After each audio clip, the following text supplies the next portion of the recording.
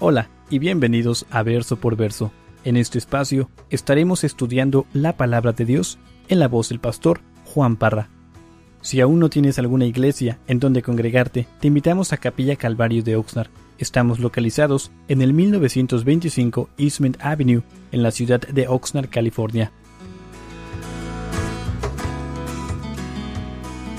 ¿Están todos ahí? Nehemías capítulo 6, verso 1 dice así. Dice, cuando oyeron Sanballat y Tobías y Gesem, el árabe, y los demás de nuestros enemigos, que yo había edificado el muro y que no quedaba en él portillo, aunque hasta aquel tiempo no había puesto las hojas en las puertas, y nos detenemos aquí. Hermanos, quiero llamar su atención a dos palabras que se encuentran aquí en el primer verso. Y esas dos palabras son nuestros enemigos. Pregunta, ¿vives tu vida consciente de que cada amanecer, cada día que tú te levantas a vivir en una batalla? ¿Vives consciente de esa verdad, de que tu vida, desde el momento que tú te levantas, estás en una batalla espiritual? ¿Sabes que tienes un enemigo mortal que te quiere destruir? Y no solamente a ti, quiere destruir tu familia. Quiere destruir, si eres casado, quiere destruir tu esposo, tu esposa, tus hijos. Hermanos, como ya hemos visto a través de este estudio de Nehemías, nuestro enemigo nos quiere distraer. Nos quiere distraer, quiere que el Hijo de Dios, quiere que el cristiano quite su mirada del autor y consumador de su fe, que es Jesús, y lo ponga en sus enemigos. Esto ha sido el propósito, la meta de Sanballat, Tobías y Gesem. Repito, nuestro enemigo, Satanás, el diablo, la serpiente antigua, el acusador de nuestras almas, quiere que tú y yo quitemos la mirada de Jesús y la pongamos en basura, como vimos en el capítulo anterior. Quiere que pongamos nuestra mirada en escombro, en cosas temporales, en cosas que no tienen ninguna sustancia, con el fin de quitar nuestra mirada de Jesús. Nuestro enemigo quiere que pongamos nuestra mirada en nosotros mismos, que es algo que tiende a suceder dentro de todas las iglesias. Nos empezamos a enfocar en nosotros como iglesia y vemos los defectos que todos tenemos, entonces eso causa división dentro de la iglesia. Y es lo que vimos una vez más en el capítulo anterior, donde el pueblo de Israel, por cuestión de que ellos se enfocaron en ellos mismos, la obra de Dios paró. ¿Sí? ¿Por qué? Porque se empezaron a dividir entre ellos, porque empezaron a cobrar un interés alto, se empezaron a robar entre ellos, ratas de dos patas. Entonces se armó la cosa tremenda en el capítulo 5. Hermanos, Satanás nos quiere infundir temor. Nos quiere infundir temor, nos quiere desanimar, nos quiere distraer con cosas triviales dentro de la iglesia con el fin de que la obra de Dios llegue a cesar, a detenerse. Y notemos que aquí en el verso 1 Satanás está atento de todo lo que hacemos. Satanás aquí dice que sabía que el muro estaba edificado y que solo restaba que colgaran las puertas. Entonces él sabe lo que está sucediendo en tu vida. Él sabe lo que está sucediendo en mi vida, Él sabe lo que está sucediendo con tus hijos, Él sabe lo que está sucediendo en tu matrimonio. Si tu matrimonio está patas para arriba, Él sabe todo esto y ahí te va a llegar, ahí te va a atacar. Él sabe todo lo que está sucediendo en nuestras vidas, aún en nuestros ministerios. Y los enemigos de Israel sabían que el propósito que ellos tenían, dado por Dios, esa meta que ellos tenían, estaba por realizarse. Y recuerda esto, Satanás no se cansa como tú y yo nos cansamos. Satanás no duerme, él no tiene que dormir. Muchos de nosotros ahorita se me van a empezar a dormir. ¿Sí? Satanás no tiene que dormir, él no tiene que descansar. Es una persona dedicada, una persona persistente. Y lo triste es de que este ser nos quiere destruir. Verso 2. Quiero que veamos lo que sucede aquí. Nehemías 6, verso 2 dice: Sanballat y Gesem enviaron a decirme: ven y reunámonos en alguna de las aldeas en el campo de Ono, mas ellos habían pensado hacerme ¿qué?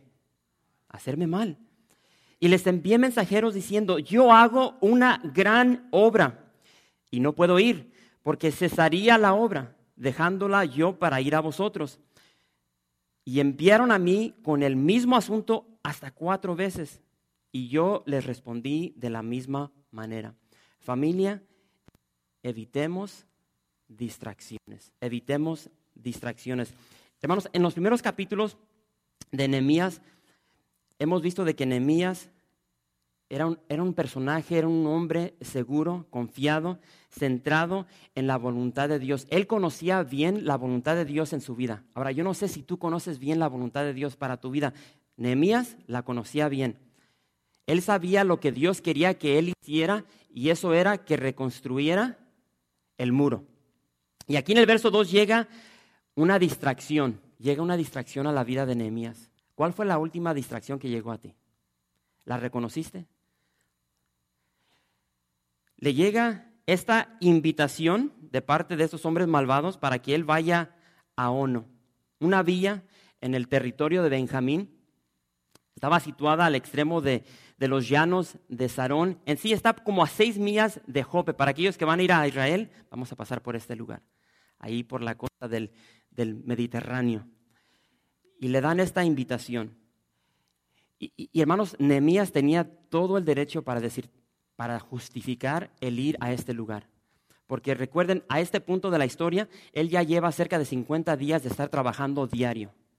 Desvelado, toda la presión de sus enemigos, con esa tensión de que cualquier día su vida podía ser tomada. Él fácil pudo decirte, ok, yo necesito un descanso, por tanto, voy a ir a este lugar de Ono. Y al final del día creo que sería bueno hacer las paces con estos hombres. Pero su respuesta es clásica. Me encanta su respuesta.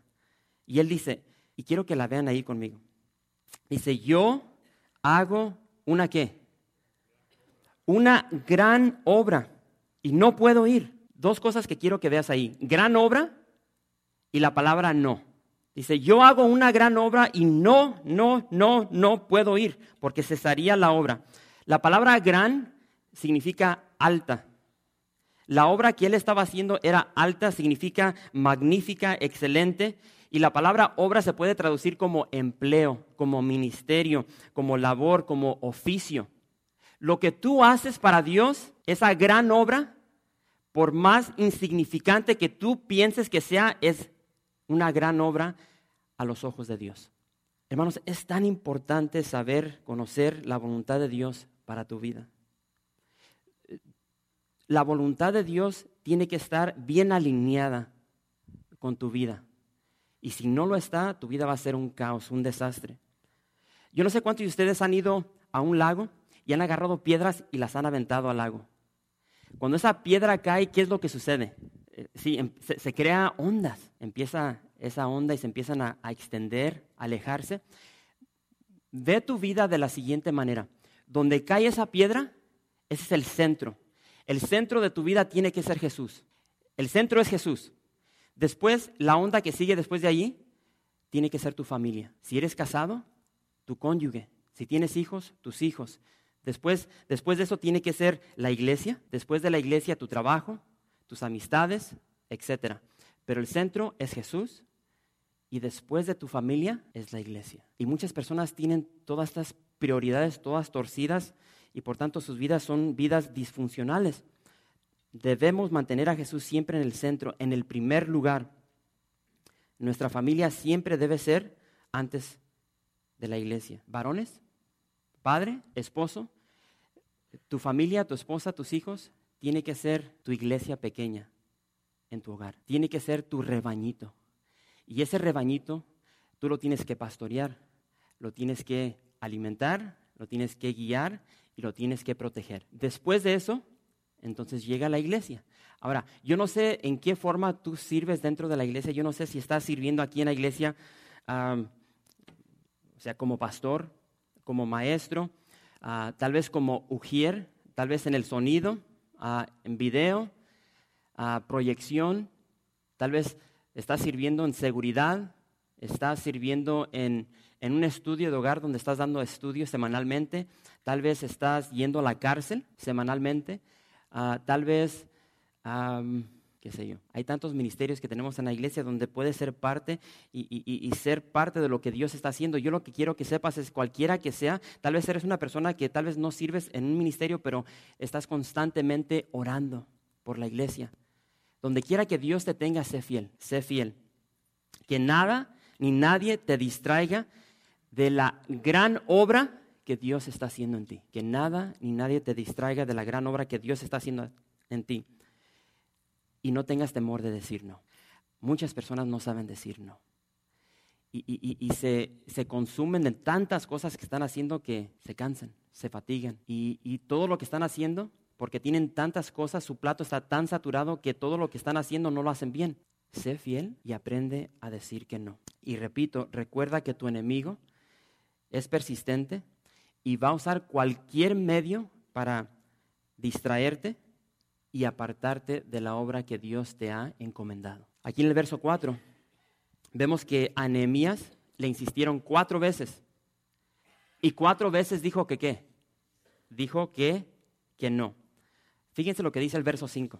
Nehemías 6, verso 5 dice: entonces Sanbalat envió a mí, su criado, para decir lo mismo por 5ª vez, con una carta abierta en su mano, en la cual estaba escrito: se ha oído entre las naciones, y Gazmú lo dice, que tú y los judíos pensáis rebelaros,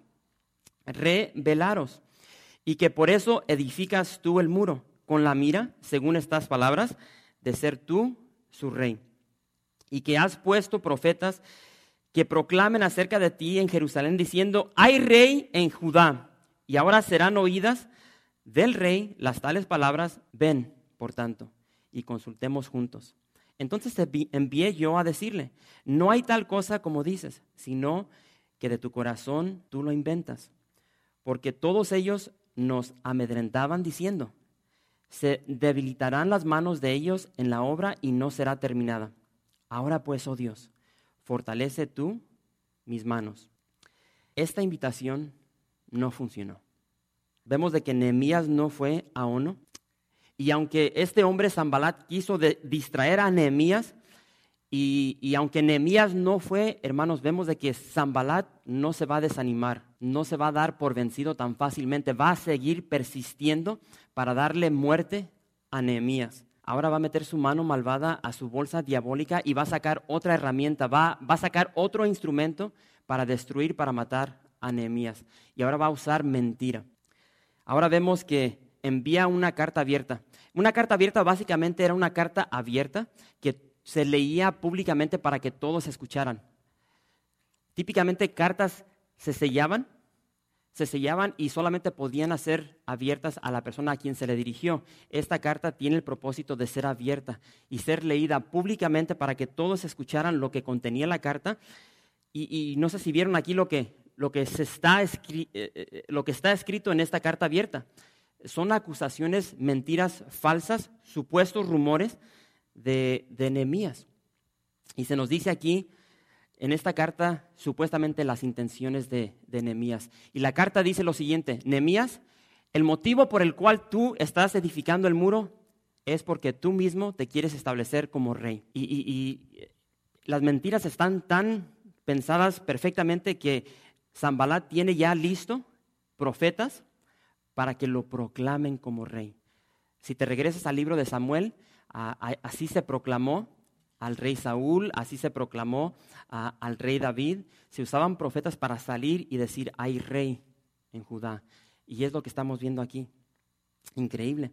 Este rumor, esta mentira, hermanos, tenía intenciones de arruinar la reputación de Nehemías, a tal grado que cuando los trabajadores escucharan esto, iban a decir que no, pues este camarada nomás quiere el reinado, por eso está haciendo lo que está haciendo. Entonces esto iba a crear desánimo y ellos iban a abandonar la obra que estaba por finalizarse. Este rumor por igual tenía intenciones de infundir temor en Nehemías. ¿Por qué? Porque se estaba leyendo públicamente. Ahora imagínate si este rumor llega al rey Artajerjes de que su siervo, el copero, a quien él envió, ahora se está estableciendo de tal modo de que él quiere ser rey. le cortan la cabeza. Esta es una rebeldía en contra del rey Artajerjes, es una traición, y esta es la intención de esta carta. Increíble. Pero una vez más, hermanos, vemos de que Nehemías era un hombre de valor, era un hombre que confiaba en Dios. Y quiero que vayas conmigo al Salmo 31, porque ahí en el Salmo 31 vemos algo muy similar que sucedió en la vida del rey David, y quiero que veas sus palabras. Salmo 31, verso 13 y 14. Salmo 31 dice de la siguiente manera el verso 13. Dice, he oído cantidad de rumores sobre mí y el terror me rodea. Mis enemigos conspiran en mi contra, hacen planes para quitarme la vida. Pero yo confío en ti, oh Señor. Digo, tú eres mi Dios. Este es el tipo de confianza que tenía Nehemías. Sanbalat lo tiene bien planificado. Él ha sobornado a personas para ir en contra de Nehemías, pero no está funcionando. Ya hemos visto de que Nehemías es un hombre, y estoy usando la palabra de esa manera, es un hombre verdadero. Pregunta, ¿cómo conocen ustedes el mentado jellyfish? Ese pescado que tiene unas, ni sé cómo se dicen esas. ¿Cómo? Sí, yo los conozco como medusas, mala agua, pero no quiero usar palabras, y tal vez esta es mi forma de conocer este animal, y tal vez no sé si hay otro nombre. Agua mala, sí. A veces hay unos son venenosos, te tocan y te queman, unos te pueden paralizar. Hermanos, Nehemías no es una medusa, no es una agua mala, él tiene una espina dorsal. Sí, hay muchos que creen que son hombres, pero no tienen espina dorsal. Y ahorita vamos a ver cómo se expresa esta hombría en Nehemías. Y lo que quiero que vean aquí antes de continuar, quiero que se enfoquen en la oración de Nehemías. No sé si se dieron cuenta, él aventó una oración ahí, al final del verso 9. ¿Sí la vieron? Donde dice, ahora pues, oh Dios, ¿qué es lo que pide? Fortalece tú mis manos. No sé si notaron aquí de que Nehemías no está pidiendo que esta tribulación, esta tormenta pase. Él no está pidiendo de que esta prueba, esta tormenta pase o que él sea removido de ella. Hermanos, Nehemías quiere pasar esta tormenta. Él quiere pasar por esta sombra de valle de muerte, agarrado de la mano de Dios, porque son a través de esas experiencias donde el Señor nos madura, nos crece, nos fortalece, nuestra fe crece, y es por eso que Él dice, Señor, no me importa que me quieren matar, no quites esta tormenta, esta tribulación, fortaléceme en medio de ella para pasarla a tu lado. Mi confianza está en ti. Son como esas palabras que Dios le dio a Josué. Mira que te mando que te esfuerces y seas valiente, no temas ni desmayes. ¿Por qué? Porque Jehová tu Dios estará contigo donde quiera que tú vayas. El Señor va con nosotros. Y esta es la oración de este hombre. Y lo crean o no, increíblemente, hermanos, esto continúa. O sea, los intentos de muerte sobre este hombre. Y dice el verso 10. Vine luego a casa de Semaías, hijo de Delaía, hijo de Metabel, porque él estaba encerrado, el cual me dijo, reunámonos en la casa de Dios, dentro del templo, y cerremos las puertas del templo, porque vienen para matarte. Sí, esta noche vendrán a matarte. Rápidamente, ¿te ha sucedido esto? Donde alguien llega y te dice, tío, que te van a matar, chiquito, y esta noche vienen por ti. Entonces dije, verso 11, entonces dije, ¿un hombre como yo ha de huir? ¿Y quién que fuera como yo entraría al templo para salvarse la vida? No entraré.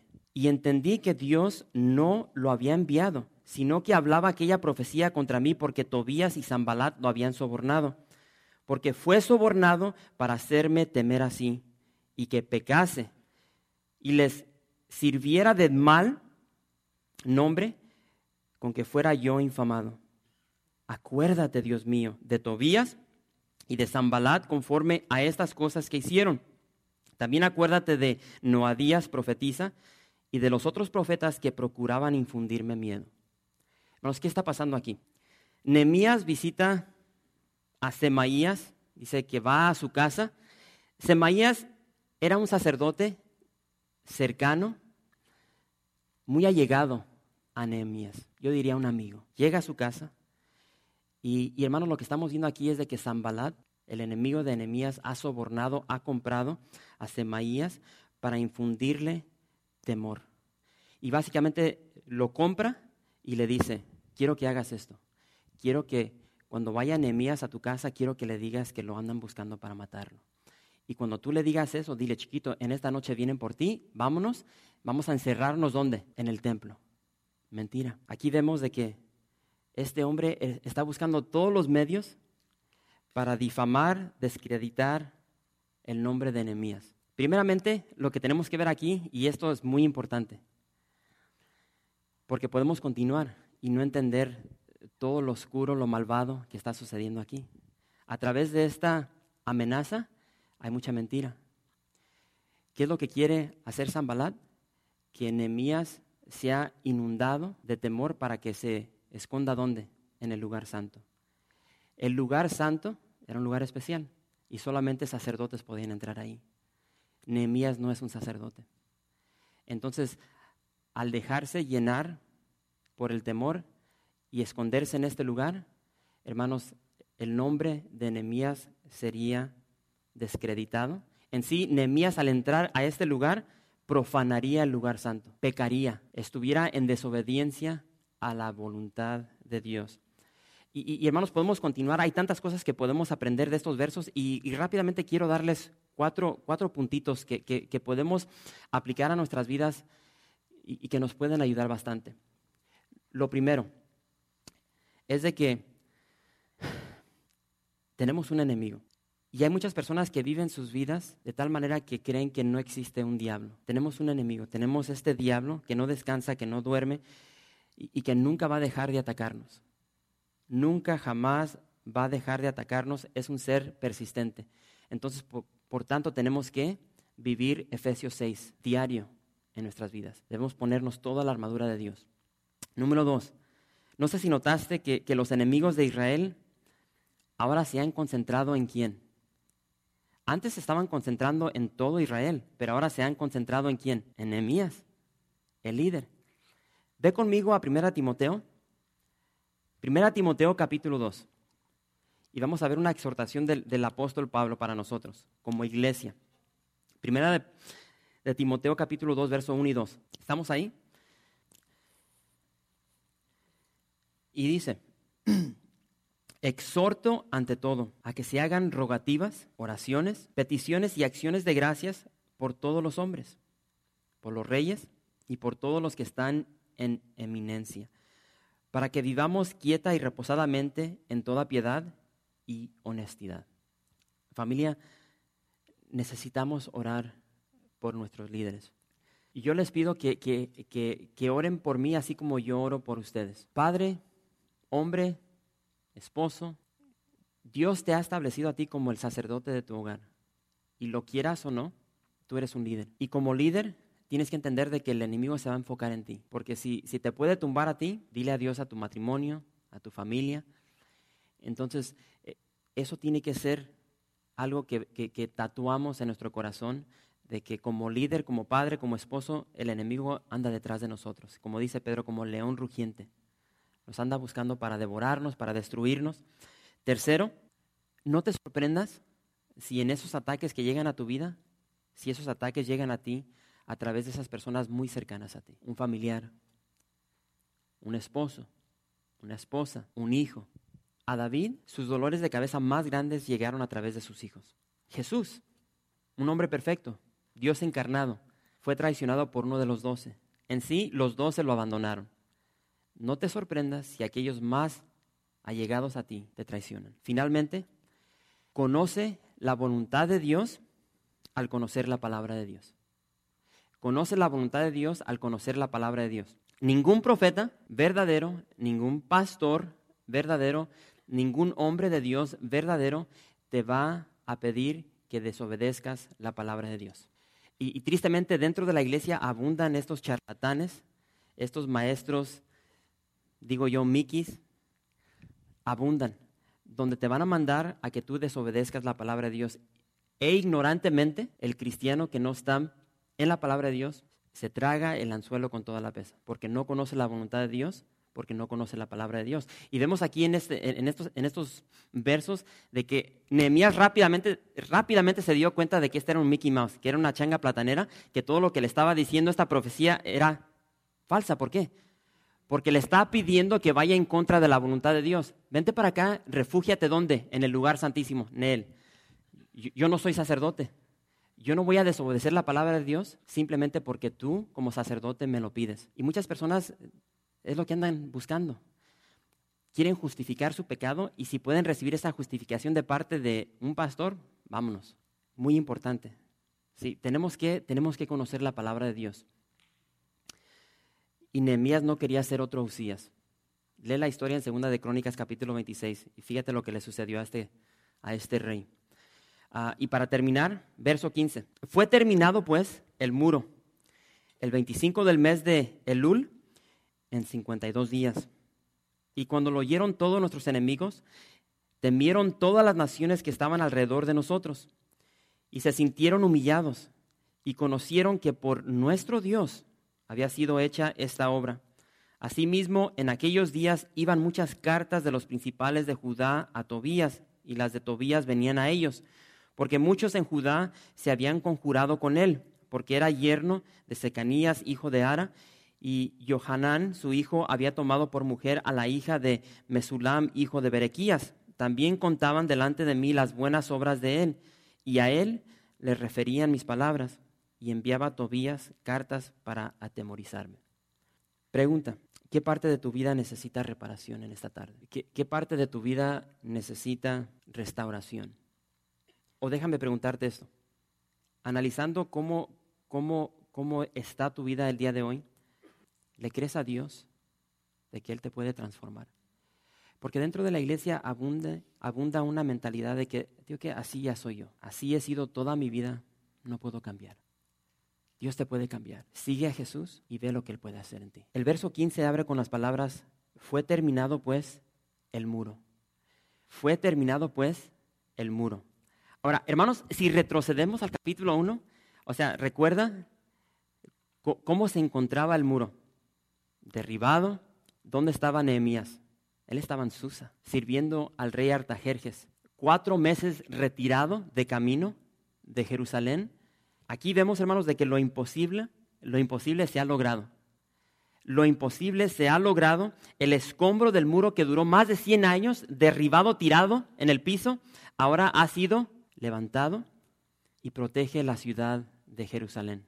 Hermanos, esta restauración, dice aquí, que se realizó en 52 días. En 52 días. Fueron 52 días saturados de labor, de sudor, de dolor, de temor, de esfuerzo, desvelos, desánimos, de dudas. Yo no sé si esas palabras describen tu caminar. Yo a veces así me siento. Lo que inició como una idea, como una visión, simplemente como una meta, ahora es un hecho, es una realidad. Repito, un muro que duró 100 años derribado ahora está recto, está firme y protege al pueblo de Dios. ¿Por qué? Esa es la pregunta del millón. ¿Por qué? Porque Nehemías, una persona como tú, una persona como yo, Nehemías vio una necesidad. Nehemías tuvo fe y Nehemías permitió que Dios usara lo que él tenía, esa copa. Nehemías permitió que Dios usara lo que estaba a su disposición y confió en Dios. Y dice aquí que esta gran obra ahora se ha realizado. Y en el proceso, esto es lo increíble, en el proceso de esos 52 días que el pueblo de Israel está trabajando unido juntos, en ese proceso de 52 días que se realiza, se cumple la meta, el propósito de Dios. Dice aquí que los enemigos reconocieron que Dios había hecho esta obra. Hermanos, cuando tú y yo caminamos en obediencia a la palabra de Dios, aquellas personas que no conocen a Dios, aquellas personas que no son cristianas, van a ver en nuestra vida el poder de Dios. Y es lo que estamos viendo aquí. Por tanto, Nehemías es un gran ejemplo para ti y para mí. Nehemías es un ejemplo de perseverancia. Hay personas que no quieren perseverar, se desaniman. Nehemías es una foto perfecta de perseverancia, de confianza, de determinación, de integridad, de verdad. de valor aquellas personas que se avientan. No les importa si caen se avientan, son bien aventadas. Un ejemplo de un hombre de la palabra, un gran líder, un hombre de oración, un hombre piadoso. Y repito, su testimonio. Hermanos, su testimonio, porque fue un hombre como les acabo de describir, que dijo, tío, ¿qué, Señor? Esto es todo lo que tengo, es todo lo que te puedo ofrecer. Por mí mismo no puedo lograr esto, pero aquí estoy, úsame. Y Dios dice, y hemos visto eso. Hemos visto cómo Dios honró esto. Y al principio, cuando todo esto inicia, ¿qué es lo que hace Dios? Ok, yo voy a usar a este rey gentil para que se moche la greña y te empiece a pagar para que tú hagas este viaje. Te voy a dar para la madera, te voy a dar para que tú mismo tengas tu casita ahí, te voy a dar las cartas que tú necesitas, te voy a proteger, te voy a escoltar con un ejército mío.